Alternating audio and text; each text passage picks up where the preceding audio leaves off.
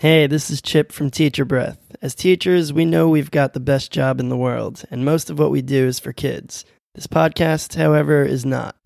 This is more like hitting happy hour with your teacher friends at the end of the week. We take education seriously, but this is meant to be lighthearted and fun. So with that said, maybe grab a drink, take a breath, and enjoy.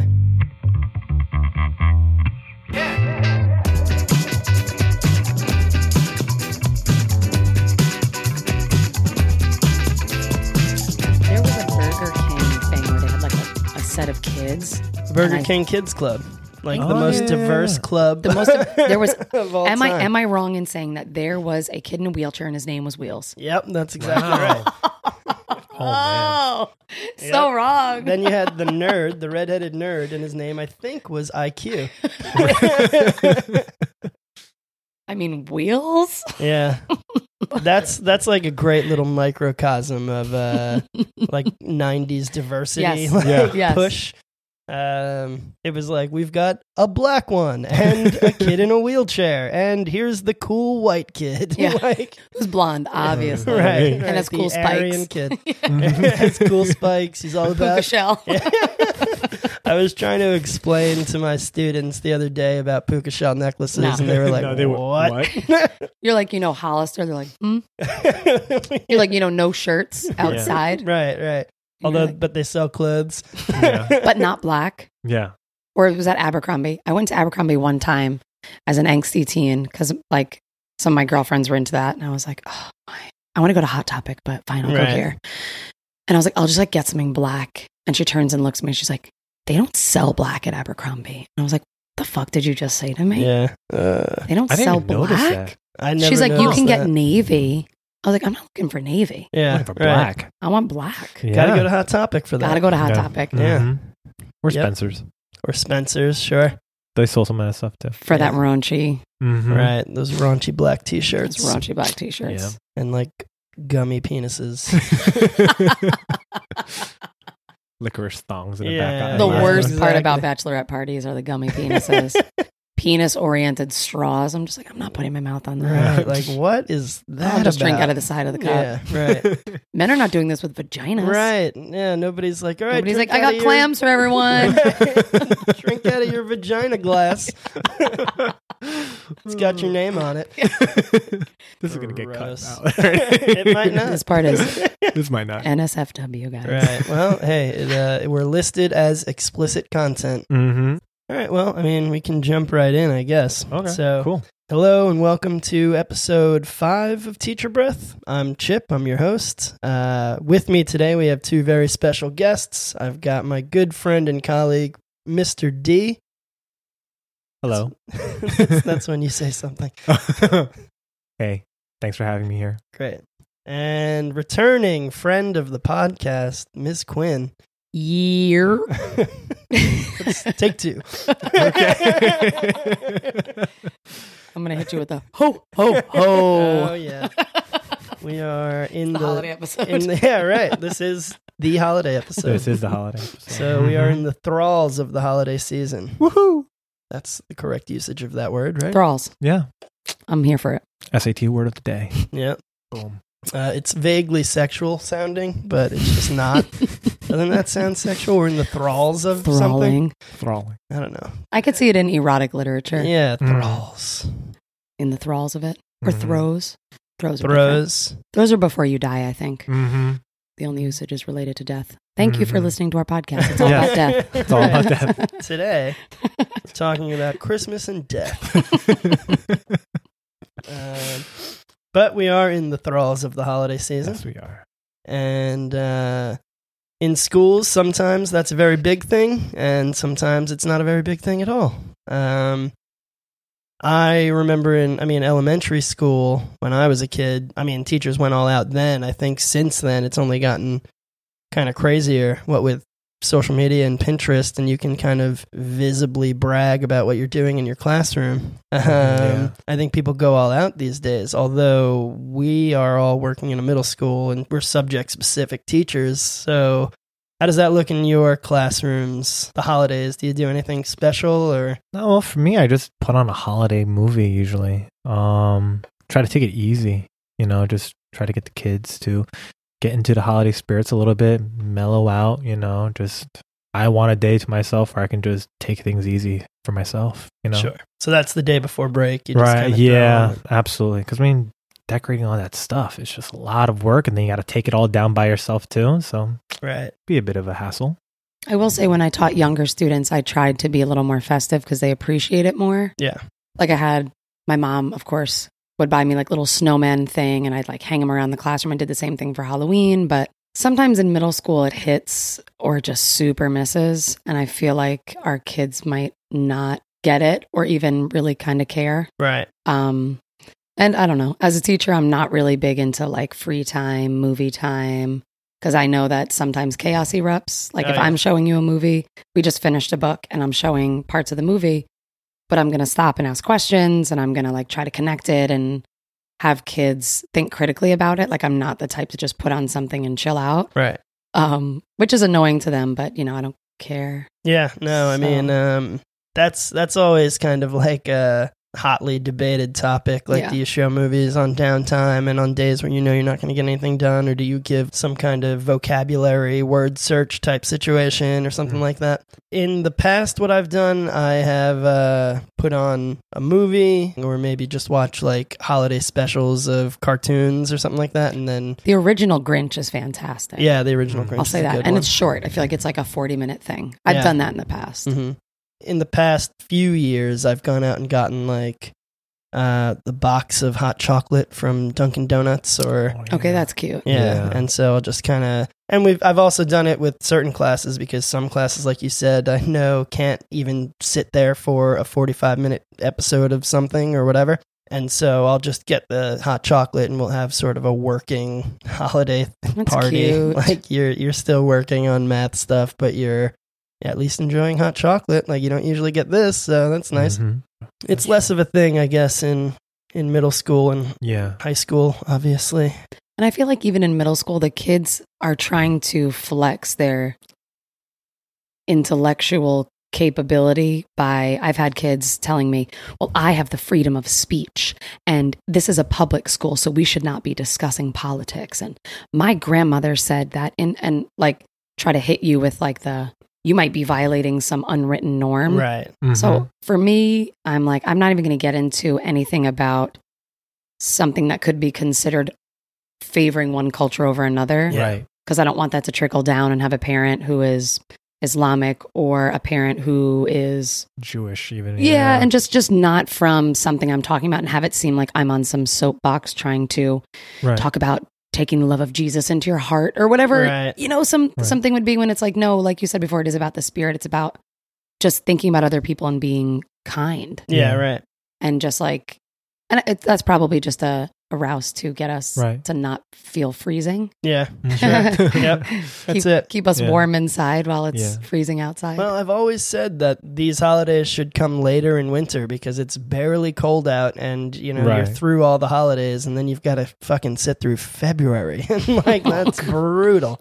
Not to mention March. Just Yeah, March. nonstop. Oh, my God. I mean, I do know another teacher at our school right now at the moment. She's planning on like having kids like write little notes to each other, just like one little positive thing, and Yeah. then afterwards, they could write it on a card or they make their own cards and stuff like that. And then the day before the holiday break, they were going to read it to themselves, read it out loud, and just read that one thing that another student in their class wrote about them. That's nice. You Yeah. know, it's really hard to see that. You know, usually kids just keep cutting on each other all the time and just saying like really mean things. So an occasional message of kindness is, you know, refreshing. Yeah, definitely. Yeah, something like that's a really cool Mhm. activity to like kind of, Mm-hmm. you know, incorporate in the holiday season and all And that. it's free. It's the best And part. it's It's free. free. Yeah. And we're at a pretty religiously diverse school, Yes. True. but I've got Muslim kids running up to me like, "Can you put on Christmas music Aw. while we're working?" And I will put on, you know, like the Charlie Brown Christmas Mm. album. Vince Giraldi? I guess. I don't know. I put it on Amazon and I don't read. I could teach you. I look for the Peanuts gang ice skating around a Christmas tree, So good. and that's the one I click. But I'll put that on, and it's all instrumental. So Mhm. there's nothing being said, nothing to, Right. whatever. So that's pretty much the extent of the holiday celebrations. Although, again, I've got kids running up to me asking, like, can we do a Secret Santa? Can we do this and Aw. that? Yeah. And I think some of our kids are doing a Secret Santa, actually. I think Yeah. some of my students definitely organize their own. Yeah, exactly. Wow. Yeah. You need like one student to sort of like one real responsible Right. that like, oh, you forgot to assign us homework student. Exactly. So like Yeah. to take the reins of that one and Yeah. really make that happen and stay on top of everybody and all that. Oh, I did I saw on one of the various educator Instagrams that I follow, there was this one thing for Thanksgiving where this woman filled up these like brown paper bags with basically, I guess, her own homemade sort of Chex Mix type Oh, situation. So she filled up these brown paper bags and then like arranged them so that they vaguely make the shape of a turkey, and had like, white cardboard tubes sticking out as like the drumstick and stuff like that. And so she had this whole spread where she like cut into the paper bag, and then like all this Chex Mix is in there, and she gives like a scoop of Chex Mix to all their students and stuff like Wow. that. It That's was really adorable. cute. Yeah, it was really cool. That's elementary school for sure. Right. That's exactly. Totally elementary. Sometimes I see stuff like that, and I'm like, oh, elementary school. Yeah. Like, I could go do that. Yeah. Yeah.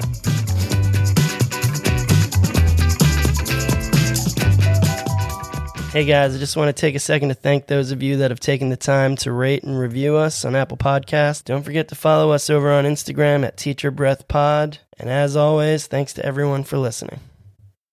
So, a little bit of current events. Dee, would you like to actually spearhead? Sure. Like about a few weeks ago, there was a report that came out that after like 10 years of money and time and research put into No Child Left Behind and Common Core state standards, the results came out and found that like none of the kids in the United States really made any growth in reading or in math.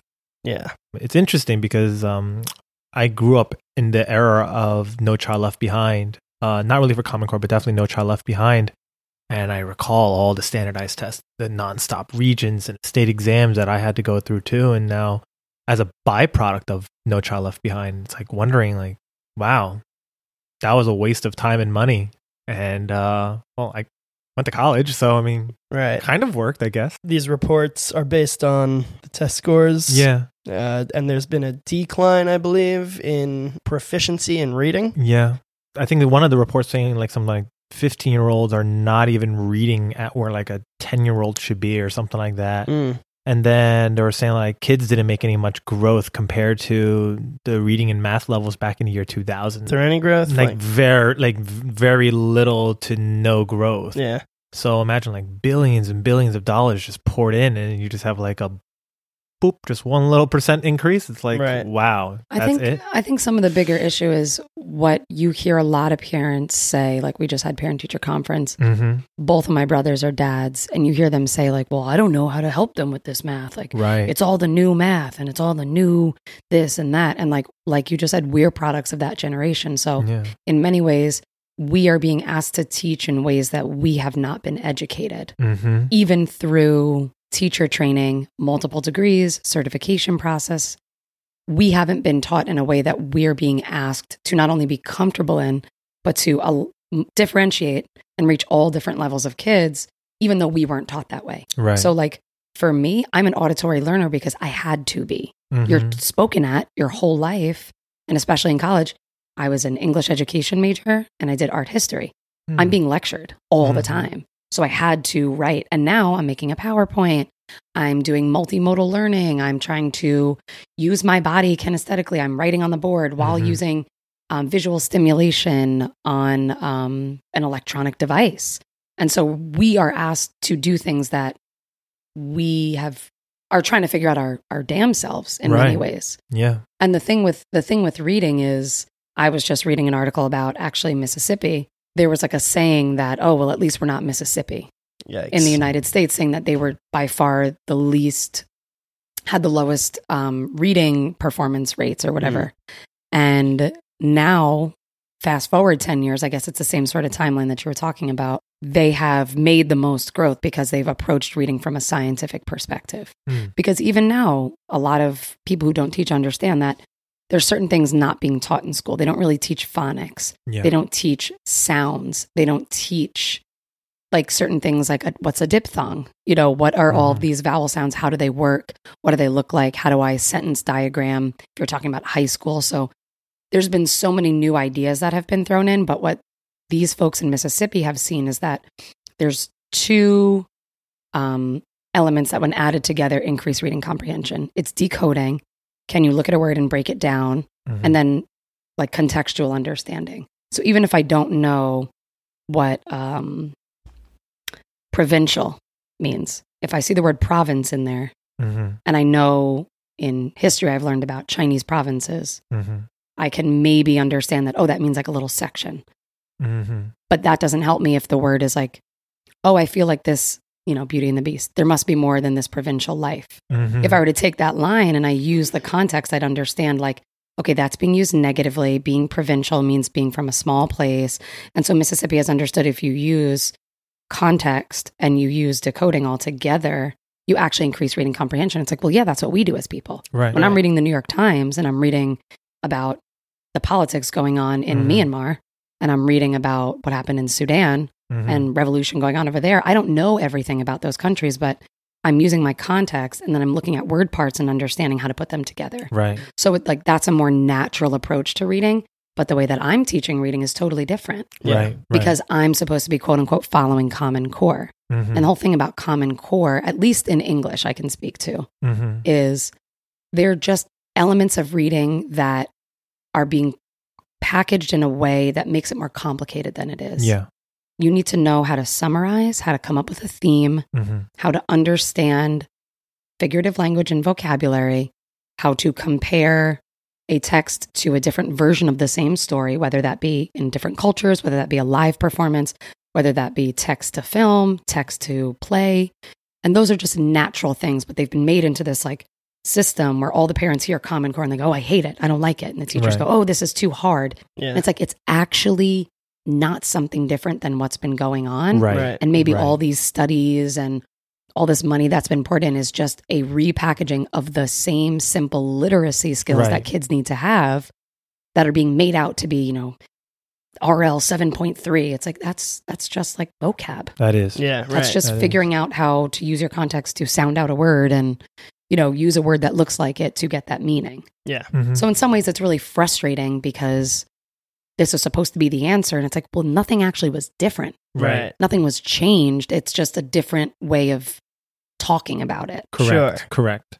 I mean, the taught approach to a lot of the math actually was changed. You know, Yes, like you were saying earlier, this is some stuff that we're, you know, figuring out ourselves because we were never taught this way. And I believe Common Core was being introduced while I was going through an education program. So like we saw it down the pipeline and we were able to, you know, plan for it and like 2010, I think it was, right? Yeah. Even having seen a lot of that, today kids are still coming into the classroom and I'm like, all right, you know, something as simple as you multiply these 2-3 digit numbers, the kids start drawing a fucking octagon and I'm like, oh, what the hell? Oh, I love the array model. But that also doesn't work the for array everybody. is okay. Right. But it doesn't. it's just it doesn't work for everybody, right? There are plenty of visual models that you know some kids can get immediately and some kids are like, this makes it so much harder and it's like, then don't use it. Yeah, this don't. Yeah. It's interesting they mentioned that because there's this video that I saw a few days ago while I was still scrolling through Facebook. But it's something like there was a video of like American math and then versus world math or something like that.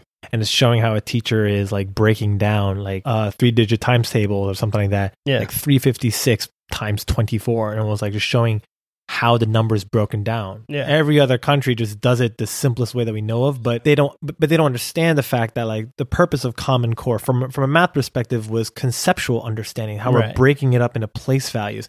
Is it annoying? Yes, it is. But like for a student who's just learning multiplication for the first time, it's because we're going back to something that they learned, like the base 10 model or like place values. So yeah, for other places, you peering into this quote unquote new math looks really silly or stupid to you, but we're actually just building on previous concepts that they've learned. It's not new math. Right.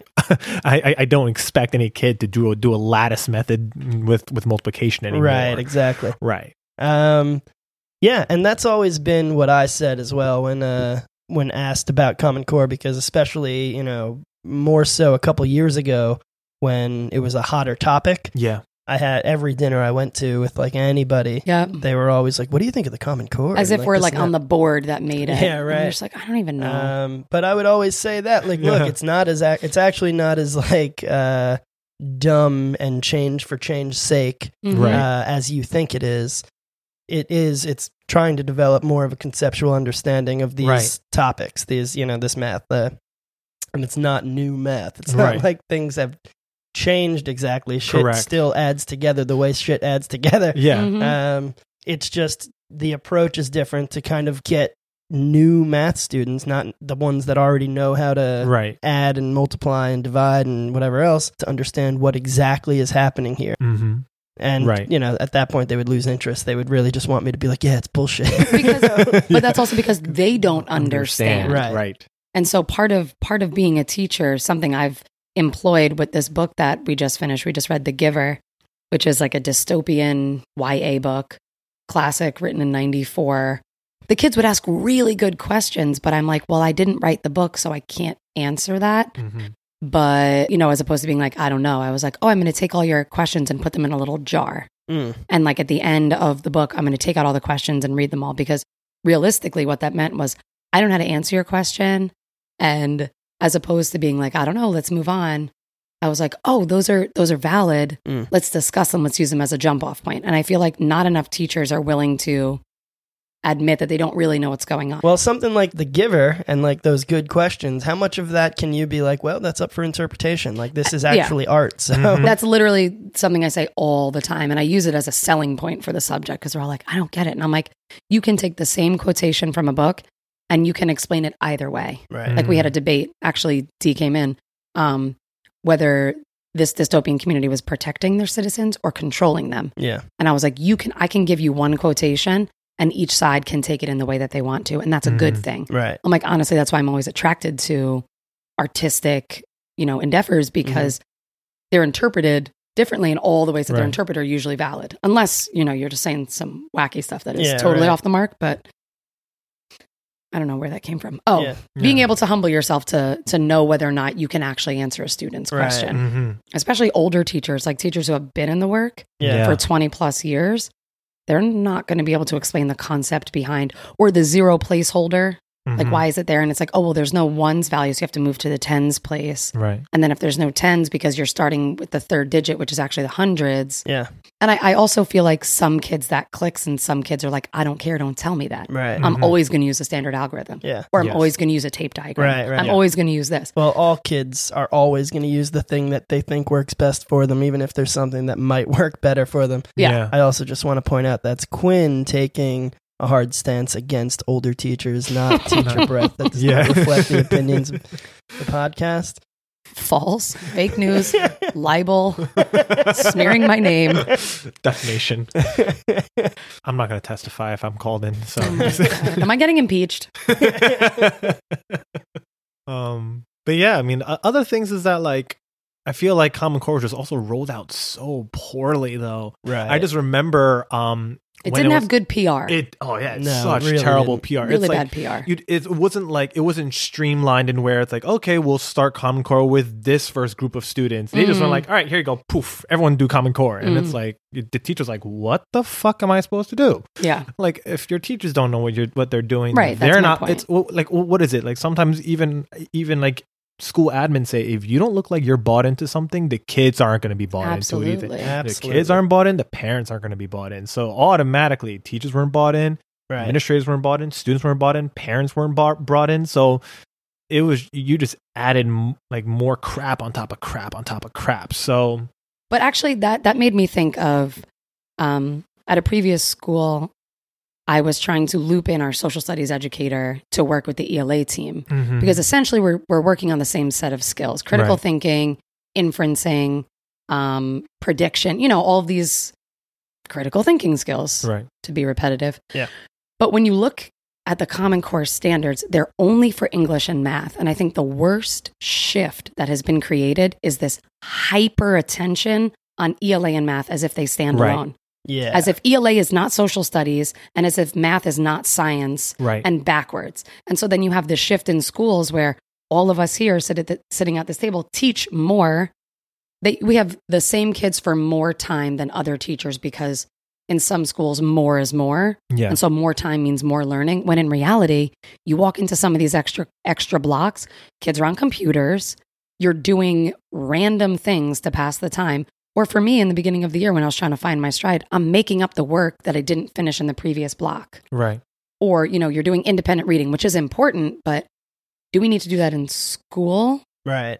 Or do we need to do that for an hour in school? When they could be spending a little more time on whatever science project they have And going on. Actually fleshing that out and actually having that be legitimized. And then schools that are valuing these tests, they make it okay for English and math teachers to go into these classes. Oh, a kid needs to finish a test, grab them from social studies. Yeah, right. Grab them from, science. Well, again, that kind of goes back to Dee's point about how it was just so poorly rolled out, because that's not in the framework of it. Like, it doesn't say anywhere, like, spend 90 minutes on math and 90 minutes on ELA. Right. It's just these particular schools decided, like, we're going to fucking throw everything we can at math and ELA because we need to get those scores, baby. Right. And that's what leads to taking away from social studies, taking away from science. But if you look at the actual standards, the standards for social studies are clumped 6 through 8, and they're basic. Yes. Yeah. But I'm going to have 9 different ones, and they all change grade to grade. Yes, with multiple substandards. Yeah. The lower you go, the more substandards. Yep. And then the social studies educator is being let off the hook or not held to a standard? How is that fair for anybody, including the educator? Everyone wants to feel like they're challenged. Yes. And if you're just like, oh, we're just doing DBQs, meanwhile, I'm in here talking about the most specific thing because it's standard number 7. Yeah.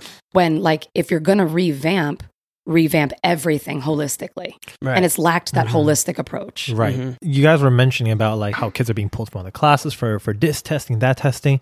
But we also have to remember, like, a lot of these, there are other teachers, like those who teach art, those who teach drama and music. My God, yeah. So many jobs were just cut because of this need to just do standardized testing. And I think one thing that makes us as American teachers and as American students different than the rest of the world is that, when looking at the PISA test scores, right? Like consistently, like South Korea, Japan, China, they rank above the United States because they do standardized testing, and that was the norm since like the beginning of time. That's just not us. That's just not who we are in the United States. We weren't built on that type of approach.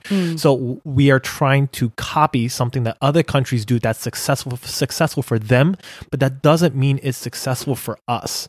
So what is something that makes the American education system vastly unique compared to those of South Korea or Japan?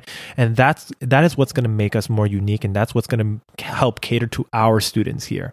We shouldn't be basing it upon what other countries do. That also comes back to culturally how we approach an individual. Yes. In those societies, there's a lot more collectivism. There's a lot more we. Yes. There's a lot more unification.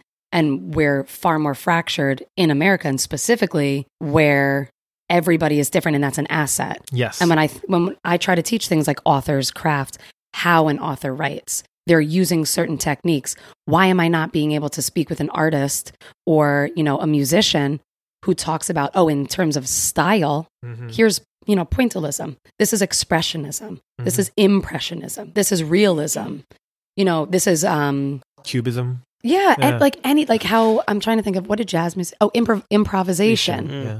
those are styles. And if kids stop seeing all this compartmentalization and they see that everything is connected, then they get a better conceptual understanding. Right. Yes. Then they're not just thinking, oh, this is ELA. It's just books we read here. Like, no, it's art, and art includes music. It includes movement. Mhm. It includes drama. Mhm. It includes all these things that are not ancillary. They're integral to actually understanding what it means to have a theme. Right. Because a theme of individuality is going to relate to everything. Mhm. When that got cut for more money and more educators in the fields of literacy and math, everything else fell by the wayside without seeing that those things actually build one another up. Right. Right. They do. Well, that's that holistic approach that you're Right. talking about. Yeah. Like, everything kind of comes together. And I can't tell you how many times I've had pushback from students, just, the usual amount that you would expect when I try to focus a lesson on annotating word problems. Yeah. And one of the biggest hurdles that I have as a math teacher is getting these kids to actually read word problems. We go Amen. through our data after every exam, and time after time, we find that our lowest performing items, like test items, the misconception that we come up with is did not read. Yeah. Did not read thoroughly. If given math problem after math problem, they would be scoring much higher Mm-hmm. than if they're given word problems and they're actually, meant to decode these problems. And, and obviously that's the more difficult element, in my opinion, because anybody can learn to divide two numbers, But then the same goes in ELA. When I'm teaching them statistical approaches and when I'm teaching them how to, use math in a way of saying like, let's say you have 10 questions here. If you're not sure about 2 of them, focus your attention on the 8, because then you're definitely going to get that 8 out of 10. And they're Right. just like, what? Hmm. Why are you talking about math? Right. I'm like, you got 4 choices. If one of them is half right, and as soon as I bring numbers into the conversation, they're like, nah, that's math. yeah, right. As if I'm not using data-driven instruction and reading numbers Right. and then doing the same thing that everyone else is, Right. looking at these misconceptions and coming back to saying like, oh, well, they didn't understand statistically that they should have spent more time on the 4-point question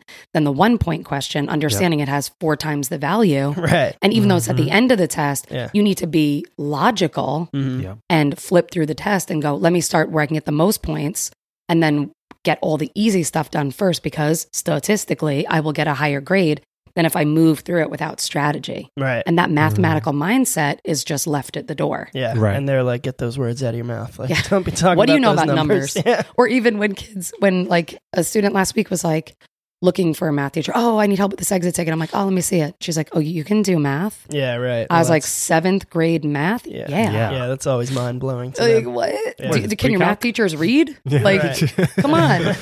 Can they write? You're literally adding stuff together and like subtracting it from a total. Yeah. Like, yeah, I Yeah. can do that. Yeah. And then you look at it and you're like, go find a math teacher.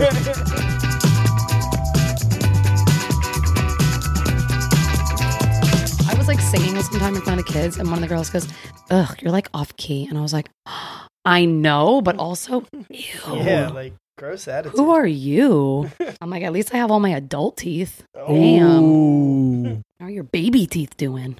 stupid kid. So we recently had parent-teacher conferences for the second time this year. Yep. And I believe, Miss Quinn, you've got a nugget to share. Just a quick nugget, if I might. I've realized 2 things are important to parent-teacher conference through my experience. One is validating parents and how they feel, because something I've learned, especially primarily teaching middle school, is that parents are struggling with their child at this age, because the child is struggling at this age with finding out who they are, what's important to them, the friends that they have, their work ethic. They're lying to their parents, Yeah. or lying by omission. And the parents are struggling to, be a good parent in their opinion. Mm. And I feel like when they come into parent-teacher conference, the posture they might take is defensiveness, because they don't want the teacher to think that they're a bad parent. So a lot of what I've tried to do is validate the parents' feelings and say, like, I know that you're probably really upset because you know that your child isn't doing very well. And, I do want to offer you some positivity. Like, here's the truth of their grades. Here's an itemized list of everything they've done this quarter. but also like, I know that it's really hard for you to be here. And I know that you're just going to get a lot of negative information about your child. And I think sometimes doing that disarms them. Right. And just lets them know that like, I see you as a person. I know that you're trying your best. And I know that it's hard to raise a teenager. Mm-hmm. And so I don't think that this is your fault. Because I think that parents don't want to walk away feeling like that they're not doing a good job. I mean, my mom always said to me, like, I always wanted to hear from a teacher that I'm doing a good job raising my child, Right. that I'm a nice person, that I'm considerate, that I'm helpful to others. Like, your grades are whatever. Granted, I was a good student, but it's more important that a teacher sees that you are trying to be nice, Yeah. and that your character is there. Like, you're developing things as a human. And then the second part is like, on the total opposite of that, I do want like a break. Like, I want a breaking point. Like, I need a breakthrough. I need a child to be upset or disappointed, or a parent to have a moment where their exasperation peaks and the kid feels that, so whether that be tears, whether that be the child shutting down, whether that be the parent, okay, well, now your phone is mine. Okay, well, now I'm going to unplug that Xbox. I'm going to take that PlayStation. Christmas is not going to be what you thought it was going to be. Right. And it sounds sort of evil, but the reason I say that is because you want to know something that you're saying is impacting them, and that they trust that I'm not just complaining. I'm giving you information that if you don't make a change, the child at the end of quarter 2 could be failing for the year, which means they could potentially repeat the grade. So if you don't take drastic action right now, it's going to be challenging because the year's only getting harder. Yeah, exactly. Forget it. Once we get into test prep season, quote unquote, and we're hammering these kids with passage after passage about boring things like, I swear, the last test they were talking about refrigerators. Right. Who cares? Yeah. The history of refrigerators? What? It's actually more interesting than you think. Actually, as a refrigeratorologist. So those are my two things. Salt. The Iceman cometh. With an igloos, and I was lied to. Yeah, well, actually, to that point, one of my realizations after having done this for so many years now was I remember really dreading parent-teacher conferences early on, like my first, second year, because I felt like I was going up in front of a board, like I was... Like you have to prove yourself. Yeah, right. Yeah. I quickly sort of realized in this world, everybody is like really just trying to do their best, and like do their best to raise their kid, do their best to do their job well. So I'm sitting here like nervous, hoping I don't say the wrong thing to like set off a parent or upset a parent or whatever. And meanwhile, they're coming in, like you said, looking for me to say a particular thing about like, oh, you're doing a good job, like you're not completely fucking up, and it took me a little bit to sort of realize that. And I think that's something that could be valuable to tell first year teachers, like really don't stress parent teacher conferences as much as you're going to. Yeah. Because literally you're going to talk to people. Yes. Not like it's not a job performance review. Like that's not what this is. And if you have that posture, the parent will read that. They can pick it up like that. And they'll let you know what time it is. Right. Yes. Exactly. And that's not what it is. Like, you're trying to explain your professional perspective and how the child's approach in school is. And then they can take from that what they need. But that's exactly right. If you come in looking like you're worried or scared, they're going to eat you up. Yeah. Right. Just to piggyback off of everything you guys have mentioned, sometimes I feel like in my years of experience in this field now as well, like sometimes parents come in with unrealistic expectations as well. Like kids sometimes have these unrealistic expectations, but sometimes parents even do even more. Like, oh, my kid should be getting 90s and 100s all the time. And I was like, yeah, your kid's currently at like a 45. It's not in the cards right now. Yeah, it's just not in the cards right now. But then you want to talk about like how far their kid has come, saying like, look at this. They started the marking period, like they start off with this exam starting off like a 25. Like, it's not good. But then they went up to a 35. Then they went up to a 48. It's like, yes, they are still below level right now at the moment, but they are making progress. And absolutely, like, you have to celebrate that, because if you have the mentality of telling your kids like, well, you're not scoring a 90, then they're always going to feel like no matter what they do, it's not going to be enough for you, because kids sometimes do it just, please their parents. They want to make their parents proud too. Right. So just telling the parents sometimes being like, just be aware that your kid has made a lot of growth. And shout them out for it. Celebrate that with them, you know, and let them know that you're proud of how much growth that they've made. Right. So just, you know, putting the parents back inside their own kids' shoes sometimes is quite important as well. Yeah, that's a good move. And in the same way that you take your experiences as a teacher and kind of tweak and adjust just the language you use and things like that. So for example, rather than saying, you know, no talking, you might say no communicating, because then when kids start passing notes, they're like, well, we're not talking, you know? Or when they are just listening to someone else talk, they're like, oh, I wasn't talking though. And you're like, all right, so let me tweak that. Yeah, semantics. But let me tweak that to now be no communicating. So there's nonverbal communication and whatever else.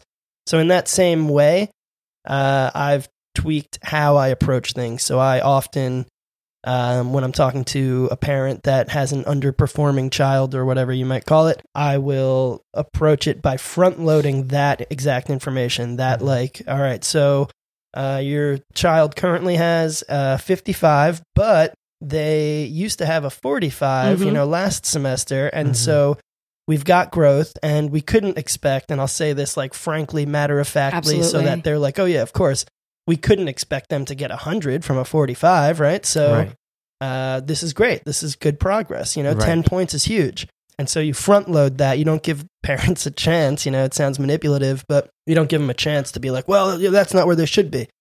You just have to say right off the bat, like, you know, that's 10 points growth. That's huge. Yeah. And they just kind of have to agree with you. And it's a positive, you know, you're framing it positively. So, and like I did the same thing with a student. I was like, okay, and if you can make 10 points, the next quarter, I want you to get a C. I'm going to set a reasonable expectation for you. I need you to have a 75. Right. Because why, Mom? Then quarter 4, he's got an 85. Yeah. Right. And then we're where we need to be. And that's actually how life works in general. Exactly. You don't just wake up as a prima ballerina.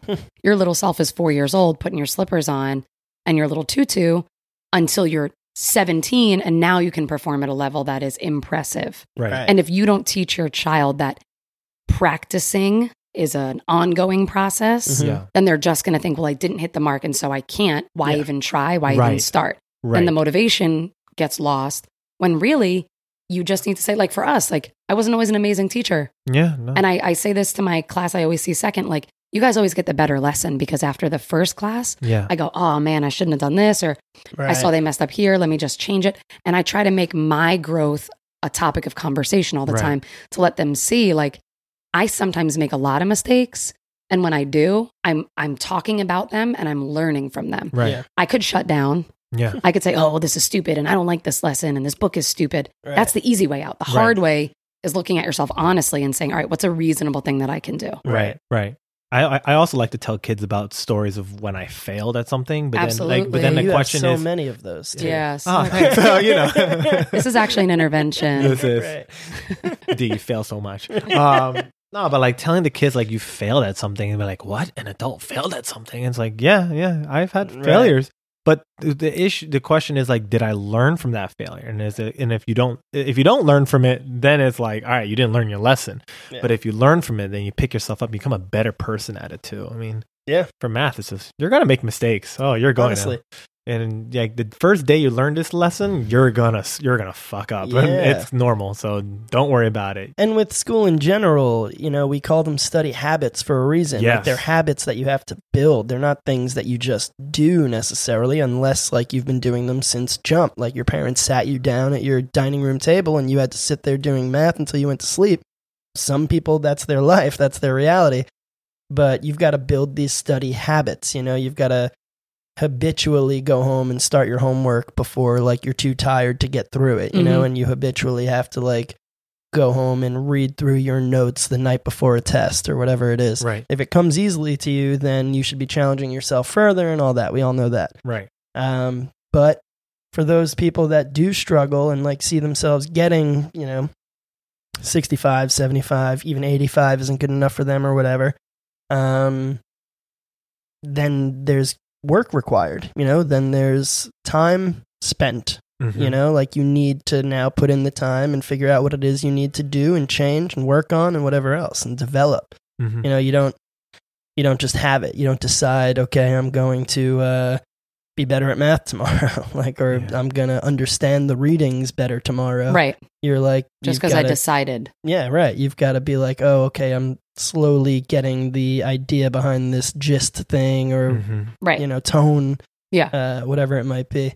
What I just learned this year, actually, it's not something I've ever heard of, is you guys in the ELA department giving a habits grade. Exactly. Yeah. So that's what kids were upset, because they're like, why'd I lose? So you're not going to give me the points for not doing this. And I'm like, yes, because if you did them, your accuracy score would be higher. Yeah. So we are rewarding their scholarly habits. Right. And I don't take their test until they're all done. I flip through it and I go, I don't know, it doesn't look complete. It's kind of like showing your work in math too. Yeah, exactly. It's the same thing. Because now if I'm going to reteach it, when I'm looking for those misconceptions, I can go, you know what? You didn't look at the title. Right. If you had underlined the title and made a prediction based on the title, you would have seen that your summary statement at the end, your gist statement, doesn't make sense because it doesn't go back to the title. And an author would never create a title that didn't help you understand the main idea of this text. So then that's my teaching point. Right. And if I'm looking through the test, then that helps me gather information for my next lesson. And if you show me nothing, I have nothing to go off of why you didn't get that right. Right. Yep. It's like showing your work.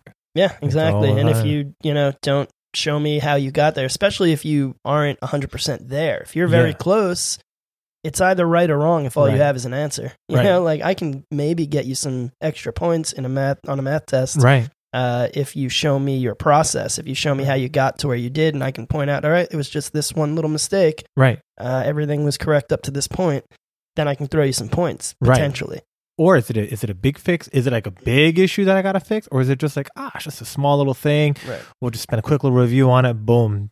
Done. Now, next time you won't make this error From ever a teacher's again. Perspective, like it helps us obviously tailor our instruction, like if we know where we fucked up. Yeah. And I think what's really nice, I always try to, whatever text they're doing, I genuinely go through the work. And I know another teacher at our school does the same thing. She'll take the entire test with the kids, annotate, do everything. So then when I show them, like, my work looks better than all of your work. Not because I'm trying to impress you or I think I'm cool. It's because I'm a stronger reader and writer because I practice these habits. Right. I'm showing you because look at yours, and look, yours should be better than mine because you're learning it for the first time. I can understand a 7th grade level text. Like, I don't need to do all this. I'll get it even if I breeze through it. But I genuinely work through text this way because it's a helpful strategy. So we went from parent-teacher conferences all the way to showing your work. Show your work. Show your work. Well, I mean, trying to get parents to understand that,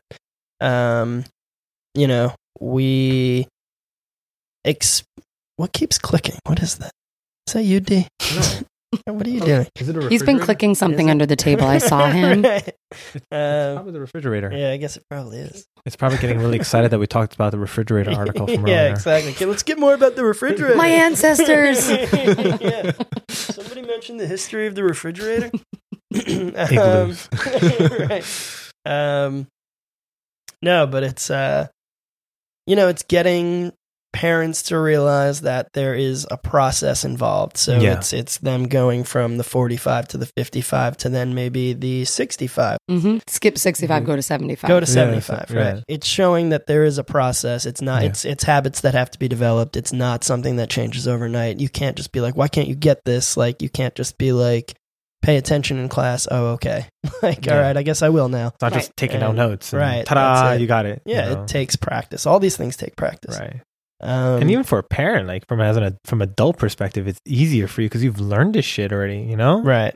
I mean, I remember there were teachers back when I was in school saying, "This is so easy. How come you don't get it?" I'm like, "Well, no shit. You do this every single day. Like, you know how to do your taxes, right? Yeah, like, you learned this. Of course, you know trig. I mean, you literally teach trig. So yeah, right. You learned this X amount of years ago, and crystal clear much? I'm like, exactly. No.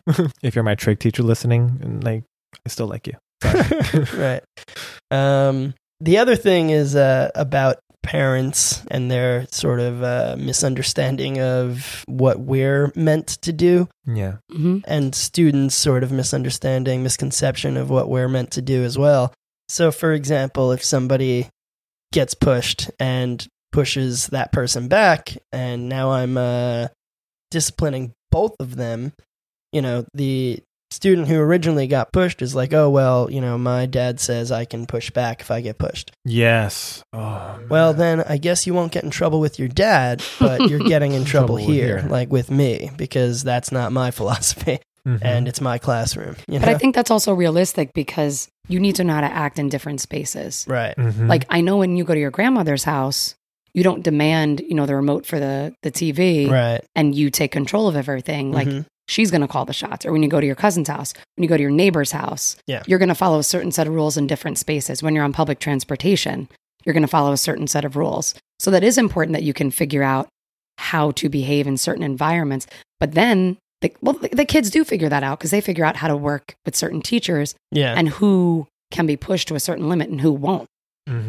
Because I see that for me, like I'm very strict. Right. And so when I come for kids that are not used to that, I'm a bad guy. Right. And that's fine with me. That fits me just fine. But it's because that other person is not holding the same standard as I am. So they figure they can get away with this, but if I see it, I'm not going to have it. And so they are figuring out how to work in different spaces. Right. Sometimes, like if I can't tolerate like noise at all. If you're clicking a pen under the desk, I'm going to look right at you. Yeah. And they'll be like, oh, sorry. Because they know. Right. Meanwhile, in other classes, they could be hanging from the rafters. Yeah. And some teachers are okay with that. Or some teachers don't have that management to figure out how to navigate it. Right. But I set my standard at a certain place where I'm like, no, everything bothers me. And I blame myself. I'm like, oh, I'm OCD. I'm type A. You know that I can't have papers on the floor. When you have this all over the place and when you throw your pencil on the floor, you throw a piece of an eraser, I'm going to make you go get it. Right. Because that's where I'm at. Yeah. And then you move into a different class and you'll trash it. Sure. Or in the same room with a different person, you'll trash it. Right.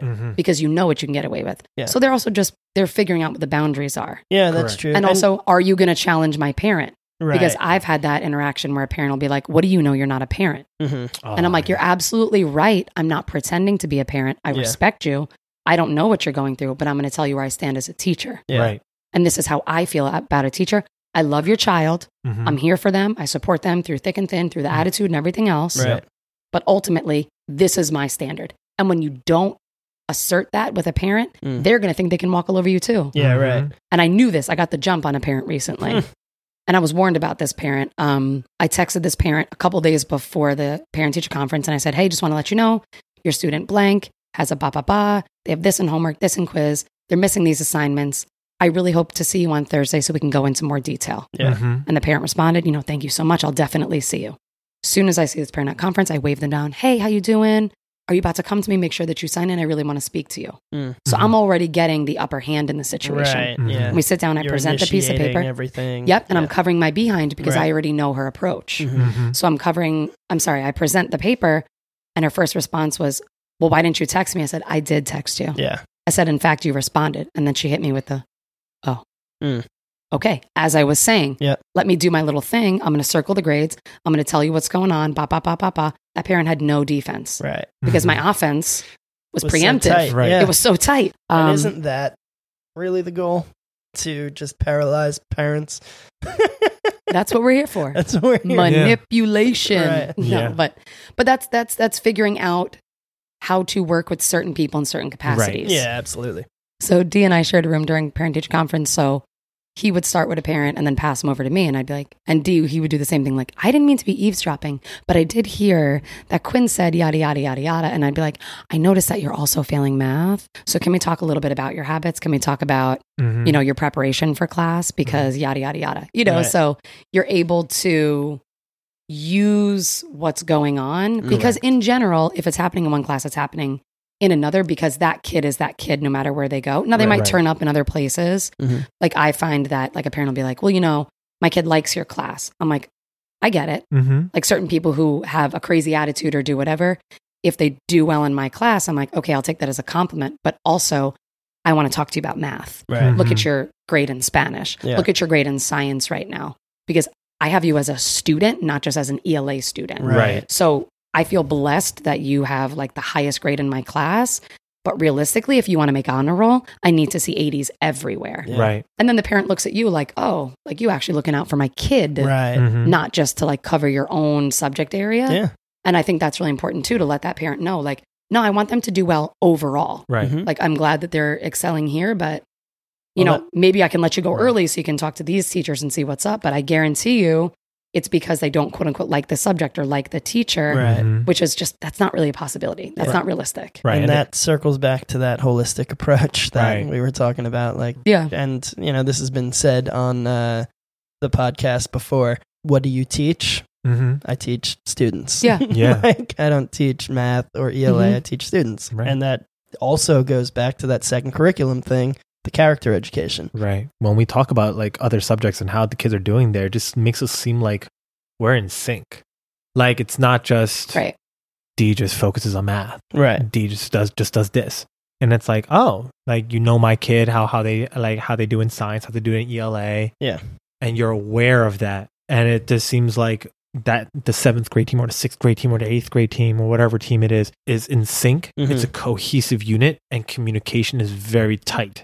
Right. Because you don't want to like sometimes kids will try to play adults off of one another, be Absolutely. like, oh, so and so does this, Mhm. so and so does that. But when you are in lockstep with that other person, Mhm. they're not even going to try to play that game Right. anymore because they know they've lost that Yeah. one already. And unfortunately, sometimes you do have teachers that sort of, Believe kids. Yeah. or like lean into that. Like, Yeah. oh, well, I I'm don't the know nice one. Or, Yeah, I don't know anything about that. Like, Yeah. I don't know what so and so does in their class, but like Right. this and that, whatever. Rather than like, well, you know what? I'll have a conversation with them and see, like, Right. you know, You don't want to come off aloof to the kids or even more importantly to the parents, Right. especially. Getting mad just thinking about it right now. I guess we'll wrap it up there. Alrighty. Thanks for coming out, guys. Yeah. Thanks for having us. Happy you. holidays. Yeah. Make your resolutions, stick to them. Oh yeah. Yeah. Get your gym membership. Don't cancel in February. Thanks for having me. Appreciate it. I'm going to enjoy the long drive back. All right, excellent. See you in 2 days. All right. See you in 2 days.